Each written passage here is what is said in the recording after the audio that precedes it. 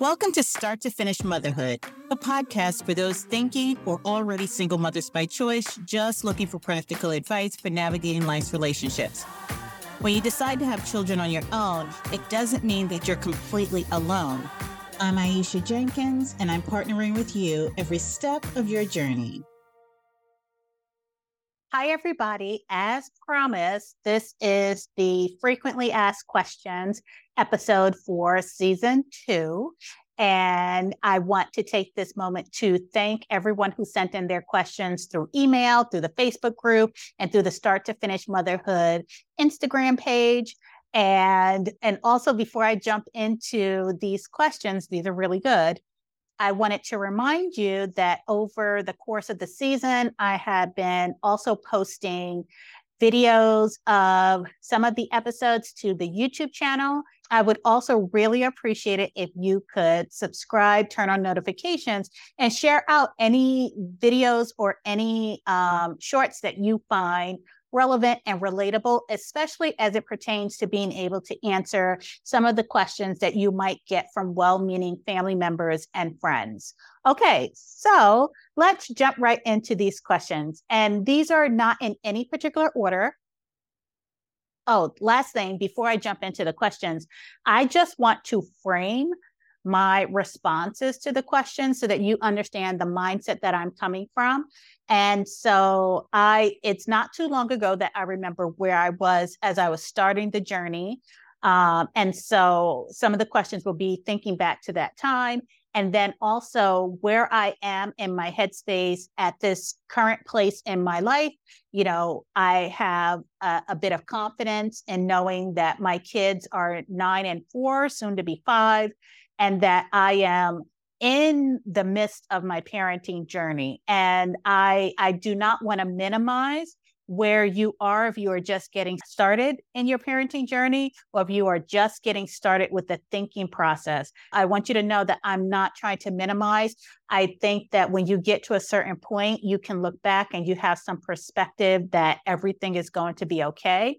And so that's going to inform the lens that I use to offer my advice, because, you know, sometimes we get so caught up in what are people going to say, what are people going to think? And beyond a certain stage, you are just in the depths of parenting your own kid. Okay. And so that's the framing for my answers to these questions. So question 1, how did you prepare your supervisors and direct reports at work for your pregnancy? So how did you prepare to answer those questions? This is a really good question. And so I work in a pretty progressive work environment. And I was in the same environment when I was trying to conceive. It's a family-friendly environment. So there's some fairly decent work-life balance with my job. So I knew going in what culture it was that I would be introducing my pregnancy, my maternity leave, and my work-life balance needs moving forward. Many of my colleagues were married. Either they were married with grown children or they were in the midst of family building stages too. I kept in mind that for most people, the baby bump doesn't show until the second trimester. So there was really nothing that I did any differently than what I had seen other people in the organization do when it came to announcing their pregnancy and sharing what their needs were. That was pretty much how I took my cues. I didn't announce my pregnancy to my team until I was comfortable. And for me, comfortable meant being in the second trimester. Prior to that, because I was going to be having prenatal appointments, I did let my HR team know that I was pregnant because I would be requiring time off, but also I needed time to really find out what resources were available at my job and to plan out financially what maternity leave meant to me for my unique circumstances. I needed to do that outside of other people looking and wondering what my maternity leave plan and my return to work plan was going to be. I took that time that I needed I also pretty much did not do too much different from what any married or coupled people would do at my company. I wasn't shy about saying, yes, I'm pregnant. Yes, this is when I'm going to be starting maternity leave. So none of that really changed, but I really took my cues from my work culture. And I would recommend you do the same. I would set up boundaries if you work in a more conservative area, or if you know that your culture is not necessarily conducive to single parenting, or not really female friendly or kid or family friendly. So I would say take your cues from there. I did leverage HR because I knew that that was the culture of my company. I like to think about what the plan was going to be in terms of just preparing my documentation and my different projects for me going out on leave. But doing anything above and beyond, I didn't get any real uncomfortable or inappropriate questions about my marital status. And so I was grateful for that. So what I did not want to do was I did not want to hide my pregnancy. I did not want to hide my family situation, because when it came to having accommodations for things like business travel and certain delays that happen when I have to arrange for childcare, I wanted to make sure that I had the flexibility, I had the understanding of my supervisors and my management team that it might take me a couple of days to get back because I need to make certain arrangements.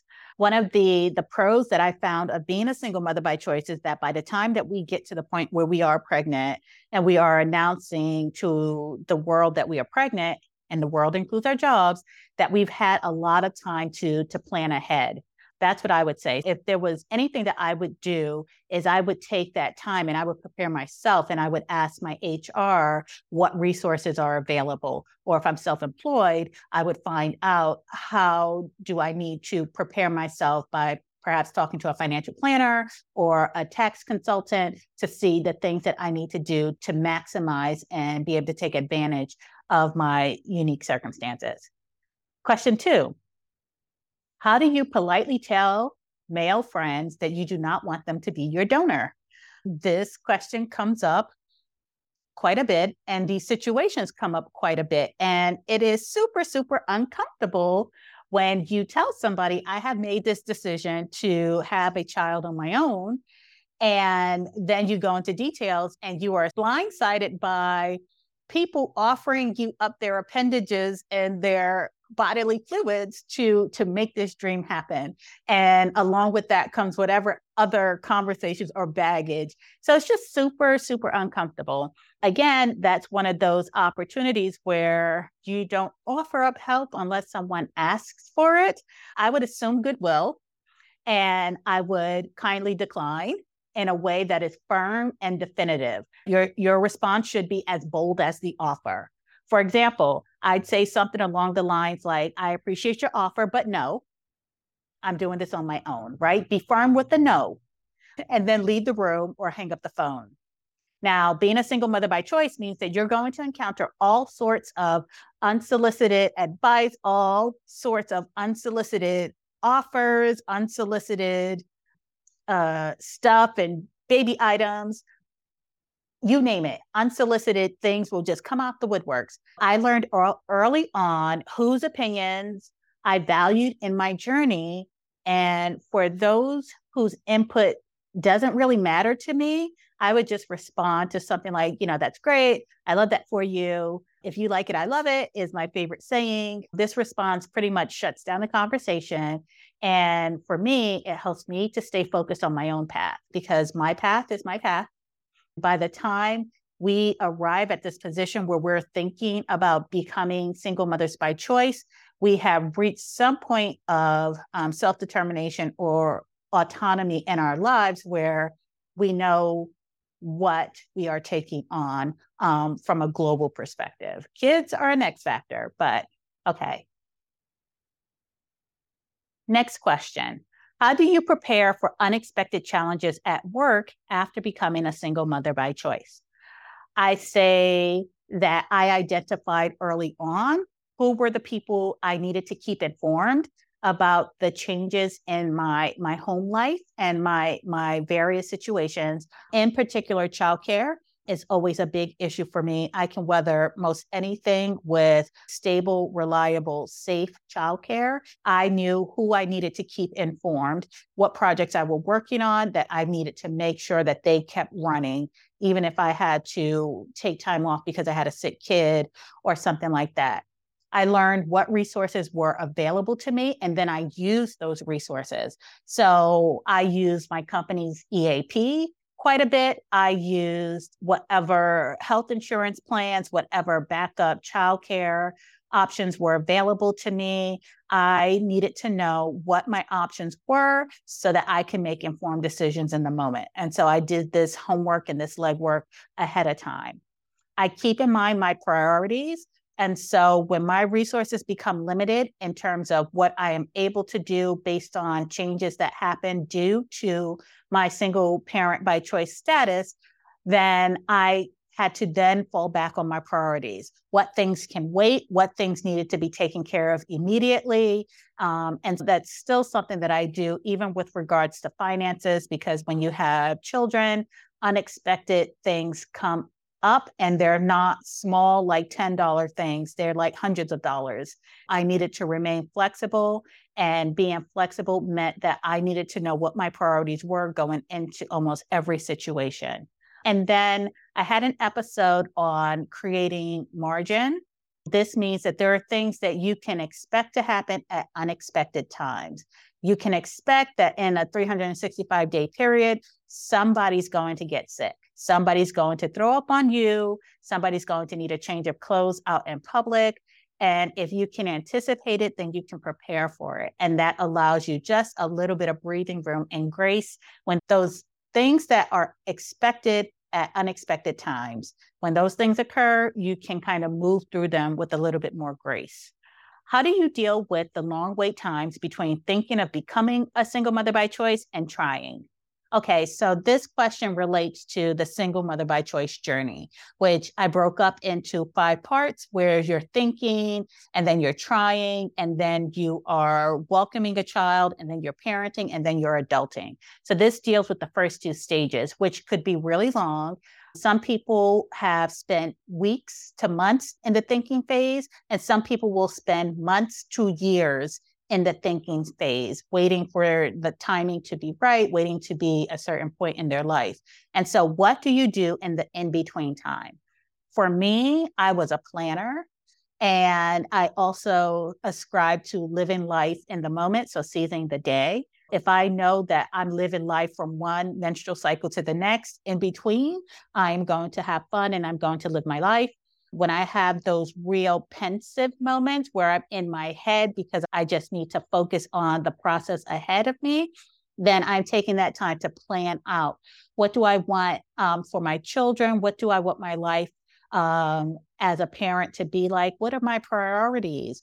What do I need in a village? Where do I want to live? What do I need in a school district? So I'm thinking and I'm planning, what do I want my parenting philosophy to be? I'm envisioning and almost speaking hopefully into existence the type of life and the family that I would like to create and lead. And so that's pretty much how I spent that time. If you're a religious person, go to church. If you're a person who likes to travel, go spend the time traveling. The future will take care of itself, but you do want to make sure that you're living life in the meantime, because while we all do hope for the best outcomes in this single parent, single mother by choice journey, there's no guarantees here. So you don't want to spend a huge chunk of your 30s and your hot person summer life just waiting and pining and hoping, I'll do this when the baby's here. I'll do this when I welcome a child. I'll do this when.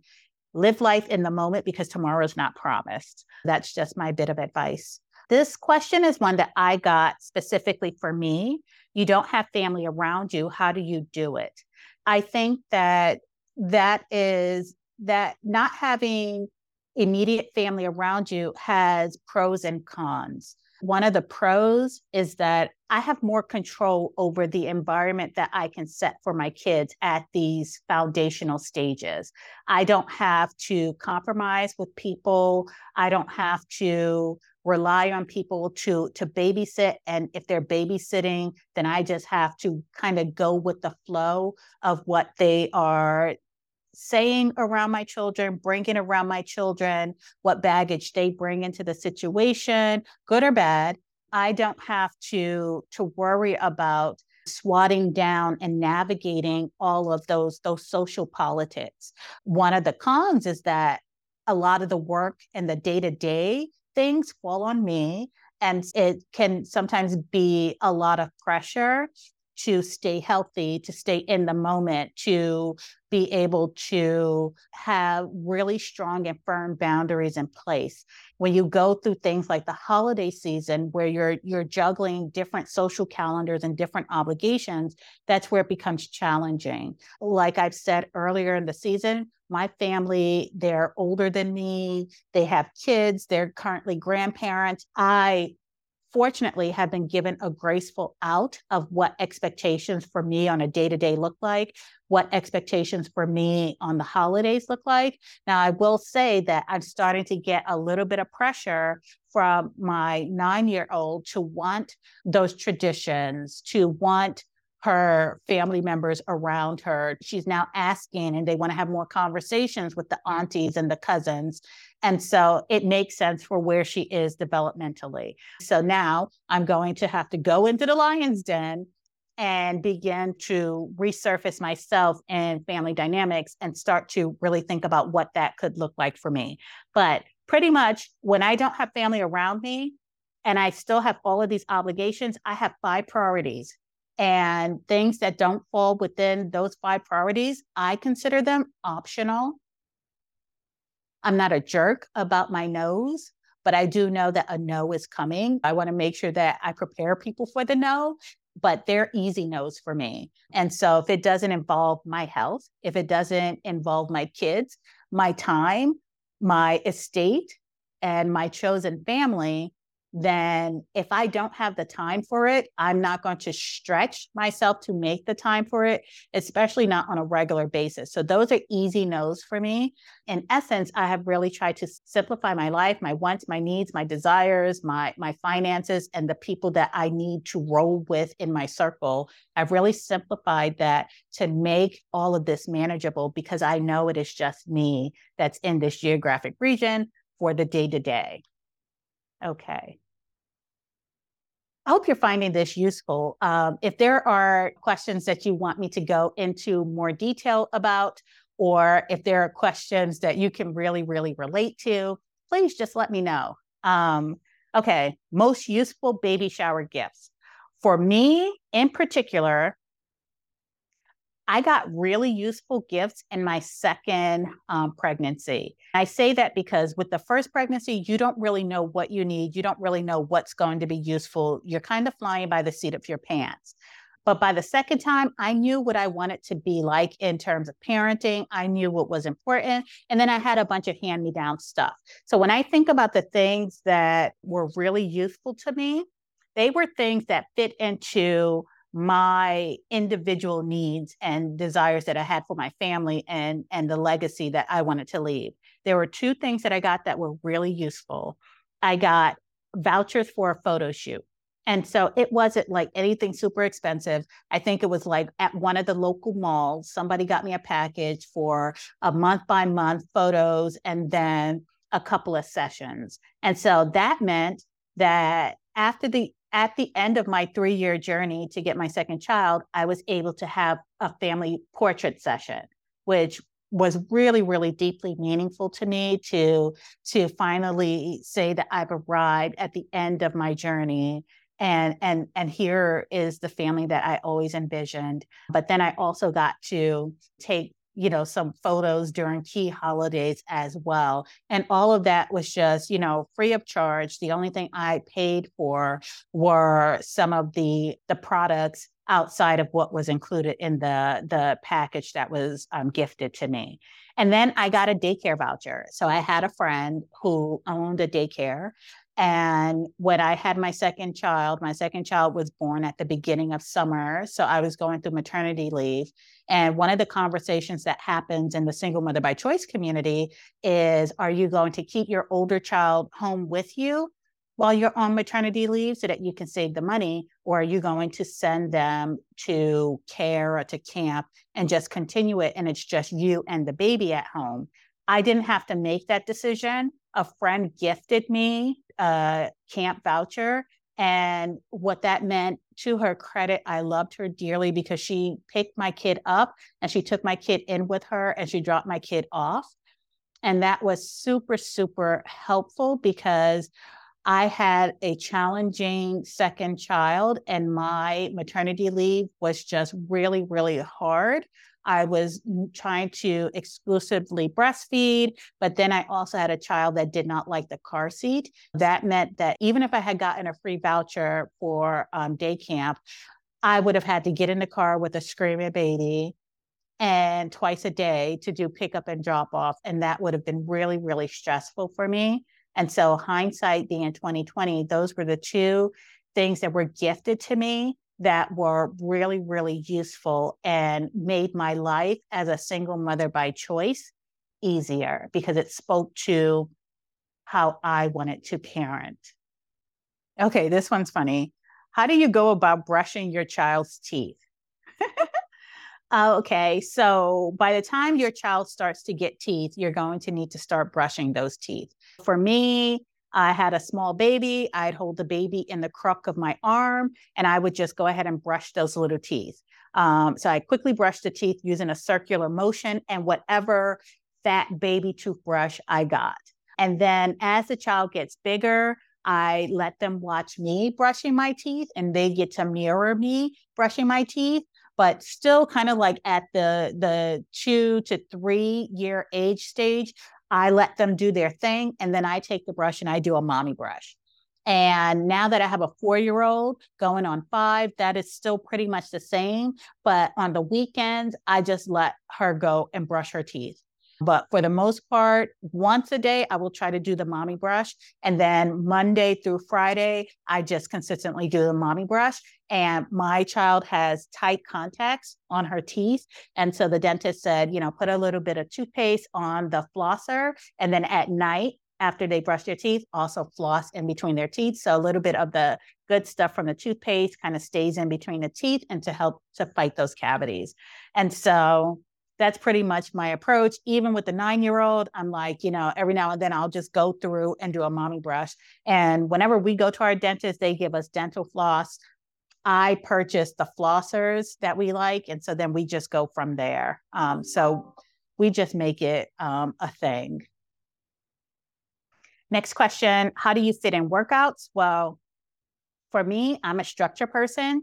So I need structure in my day in order to consistently fit in workouts. So that's one thing. I need to know what my work structure is going to be and my life structure so that I can fit in workouts. I'm not even going to try to work out on the weekends because that's family time. We do activities. But during the week, I have more structure. Monday through Friday, I pick days that I can consistently work out. So Monday, Wednesdays, Fridays, I go to the gym. And my gym is also at a location that has childcare. I make sure I put the kids in childcare. I go to the gym. Right now, I'm doing 35 to 40-minute workouts. That works for me just to kind of keep everything flowing and moving. As the kids get more older, I would just expand out that schedule. I like to buy gear and I like to look fit and sleek when I go to the gym. And so for me, that's a big part of the excitement leading up to it. So I will catch whatever sales there are, and I will buy myself 2 or 3 workout outfits so that I am comfortable. I like to create a routine. I am a structure person. So it takes about 4 to 5 weeks to settle into the routine. And then life happens and it changes things up. Then I have to re-engage and restart the process again. So I went from 2 days in the office to now 3 days in the office, starting in the new year. And so now I'm in the process of trying to adjust my workout schedule to fit that schedule. And I will say this, Fitness was a part of my identity before I became a parent. So it was something that was always at the top of mind for me. Even as I spent 2 or 3 years not consistently going to the gym, I still stayed active. So that meant going for walks with the kids when they were small. That meant every now and then dropping them off at the gym, daycare, and then going to get in a workout. It still wasn't consistent, but it was active, going on walks and hikes. And I recently gifted myself some roller skates because I don't ride a bike, but my kids ride bikes and ride scooters. I want to be mobile with them. So now this is an additional activity that I can fit into family time. So I look at the weekends as just that optional free time to do whatever we want in terms of activities, whether it's a leisure walk or if I'm roller skating and we're doing things on wheels that weekend. So that's how I fit in fitness. But be gentle with yourself and don't rush it. As long as you stay active, times my kids were the only exercise that I got. And by that, I mean that children are physical. So I'm doing a lot of picking up, whether I'm picking up the kids, picking up the kid with the car seat, picking up groceries so that I only make one trip. I was constantly trying to stay active. And so while I was staying active, I'm engaging my core and, I'm engaging my quads. I'm stretching as I'm washing dishes. I'm doing yoga. I'm doing planks. So just different things to activate certain parts of my body. How did you find your doctor? I'm big on recommendations. And once I get a recommendation, I work based off my gut.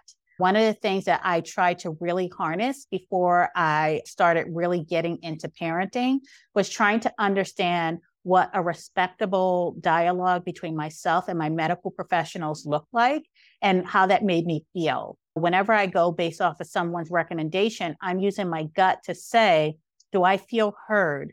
Do I feel that my needs are being met with this medical provider? And I have, on occasion, had to fire a medical professional for not providing me an adequate level of care based on what I expect. I have the authority to do that, and I will find another physician within my network that works for either myself or my children. While I do prefer doctors who look like me, my vetting process does not change. You could look like me and still not be for me. How do you tell your child their conception story? Well, in the Single Mother by Choice, we had the mantra, tell them early and tell them often. That being the case, I started when my kids were really, really young, knowing that their donor conceived is just a part of their lives. It's nothing that's out of the ordinary. I don't shy away from conversations about people with dads or people with granddads and grandparents or aunts and uncles and pets. I lean into all of those because all of those are valid family structures that I want my kids to recognize, because they might choose any one of those family structures. They might also choose the Single Mother by Choice family structure. And I want them to know that all of those family structures are validated and that they're A-okay with me. It's just been a part of who we are as a family. And since I have a 4-year-old and a 9-year-old, I'm having a second chance at telling that conception story. And I also have an older kid to help validate that conception story. We're just constantly, asking questions, and it's just a part of our normal dialogue. And the questions become more mature and more perceptive as my children become older. And so I'm here for it as long as I'm able to talk to them. My approach is a recipe approach. So I use a recipe analogy that, and I try to keep the recipe as inclusive as possible. So basically I've arrived at, it takes 4 things to create a baby. It takes eggs, sperm, a uterus, and lots of love. And then I go into the specifics for each child's conception story. The level of detail will change over time as the kids get older, their understanding becomes more sophisticated, so they ask different questions. I find that it's not always a smooth or a fluid telling, and it's okay for them to watch me stumble and recover, for them to hear me rephrase things and ask them questions for clarification. But I get the story out, because I know that it's an important thing that they know all that they can know. They know all that I know about their conception story, and that they feel safe when they're asking me these questions and they're sharing their feelings about the information that I've shared with them. Those are just basics for me in terms of the family that I want and the relationship I want to have with my children. What's the most difficult part about being a single mom?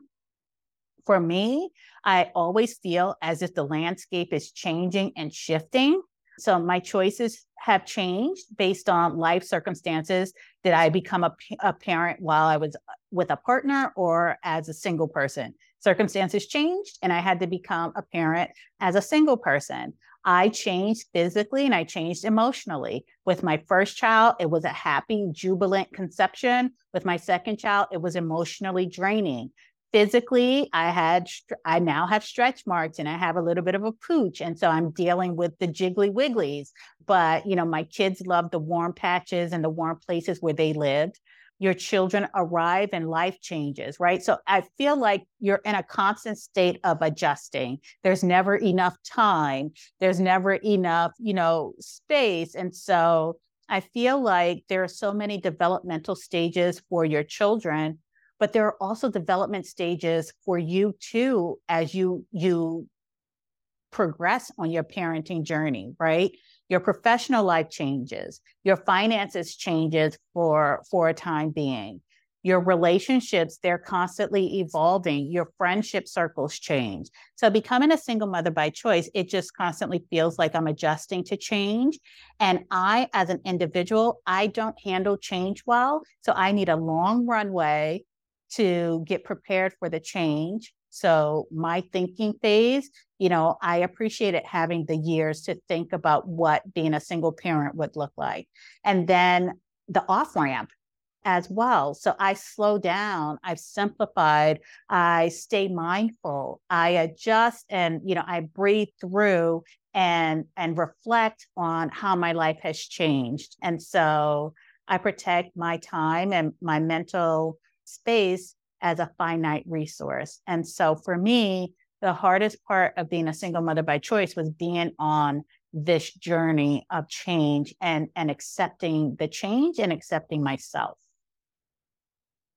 Gosh, you guys have a lot of really good questions. And so let's see if I can go through some of these. I got a question, what are you currently reading?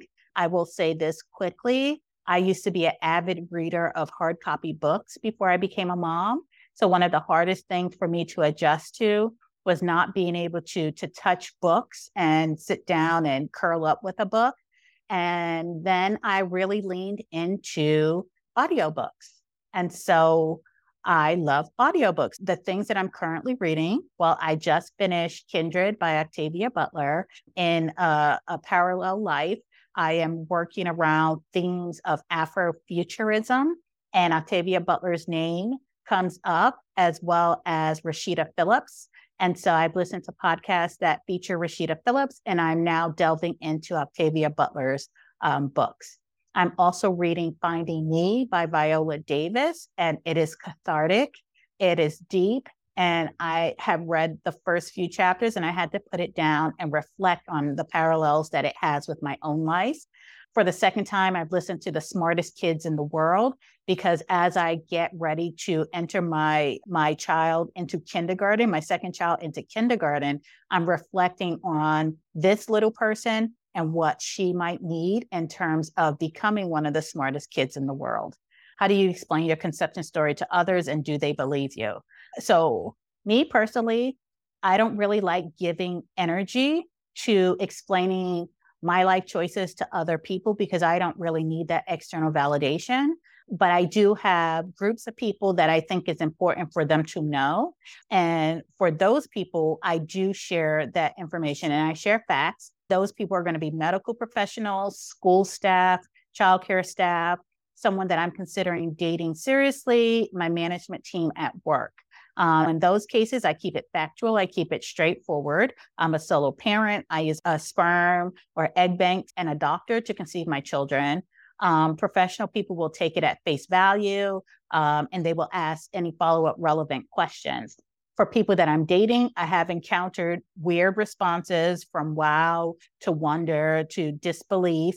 In some cases, someone will be like, did the father know that he's a sperm donor? And I'm like, well, to reiterate, I have used a sperm bank and a doctor to create my family. So moving forward after those first few instances, that is how I started describing my conception story. People believe what they want to believe, but I don't really like when people use a known father figure who is just not present in the child's life and call them a sperm donor, because then it makes it harder for those of us who actually use sperm bank donors, which are sperm donors, to create our families. But that's just something I'm okay living with.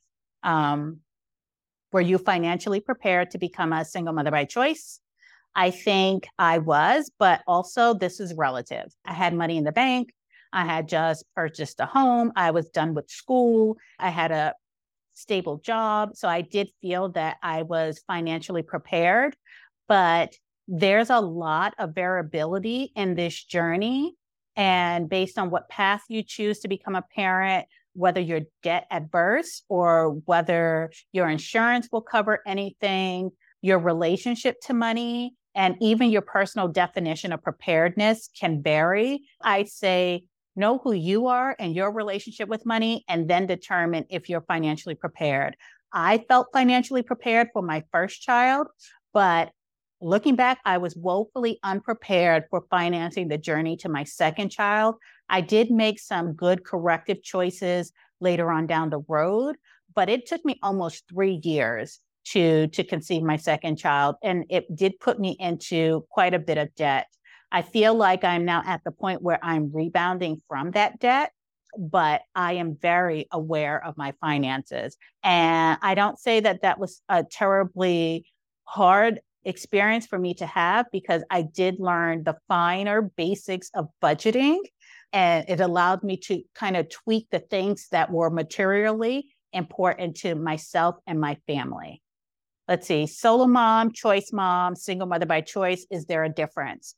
For me, I use the terms interchangeably, and that's a real deeply personal choice. I worked in diversity, equity, and inclusion, and I know that words have power, and words can be used to either unify and make inclusive, or it can be used to divide. I choose to use language that is inclusive of all forms of single parents.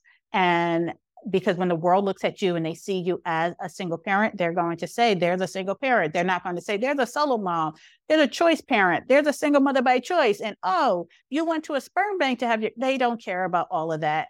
And people within the community, they seem to care a lot about those distinctions. I have siblings who were single parents. I'm a single parent. I accept them the same way I want them to accept me. And that's my say on that. So I use all of those terms interchangeably.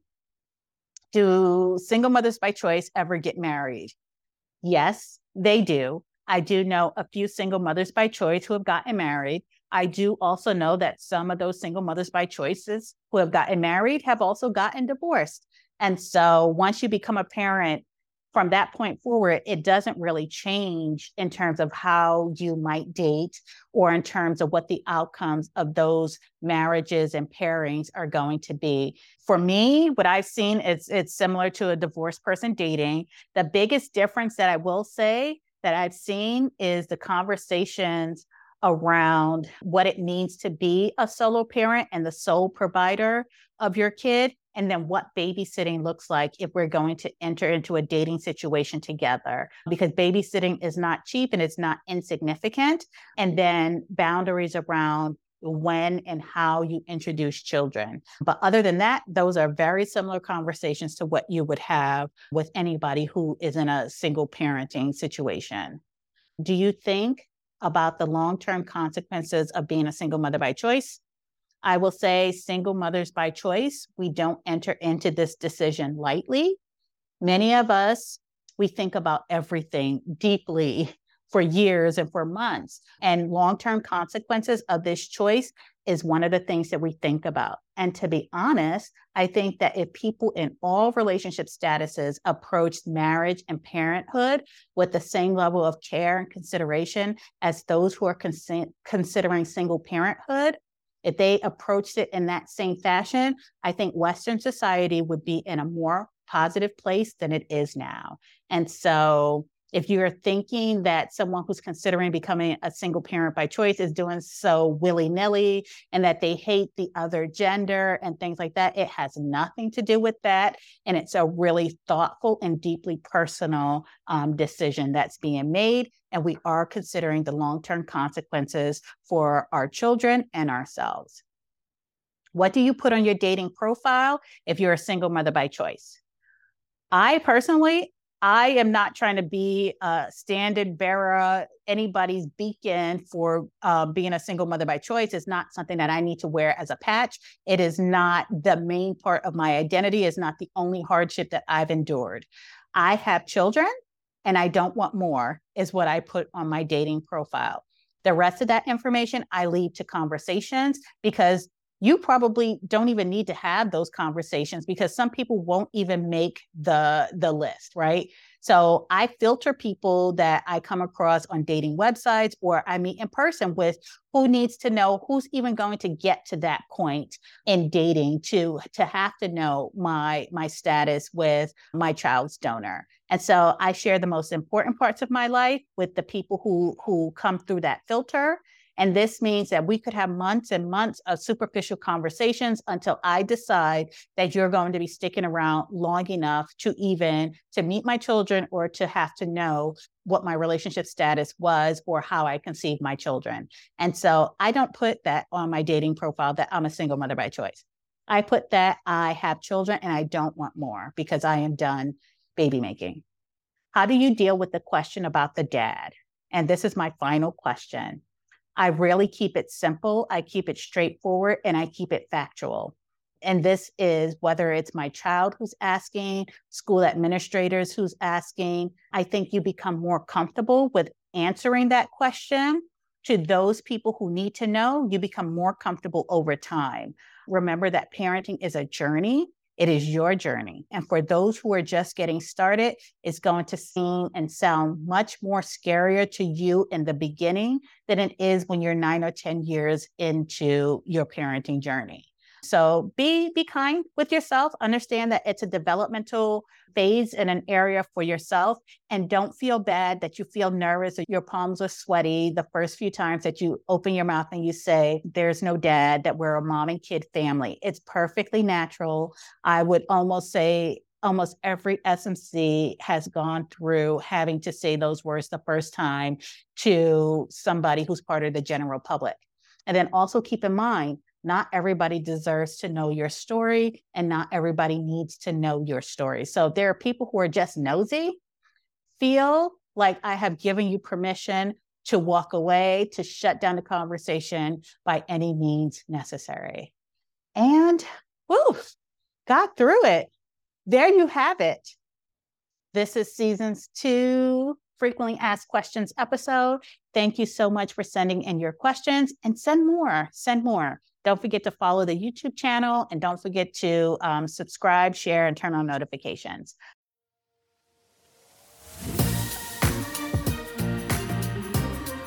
Thanks for listening to Start to Finish Motherhood with Aisha.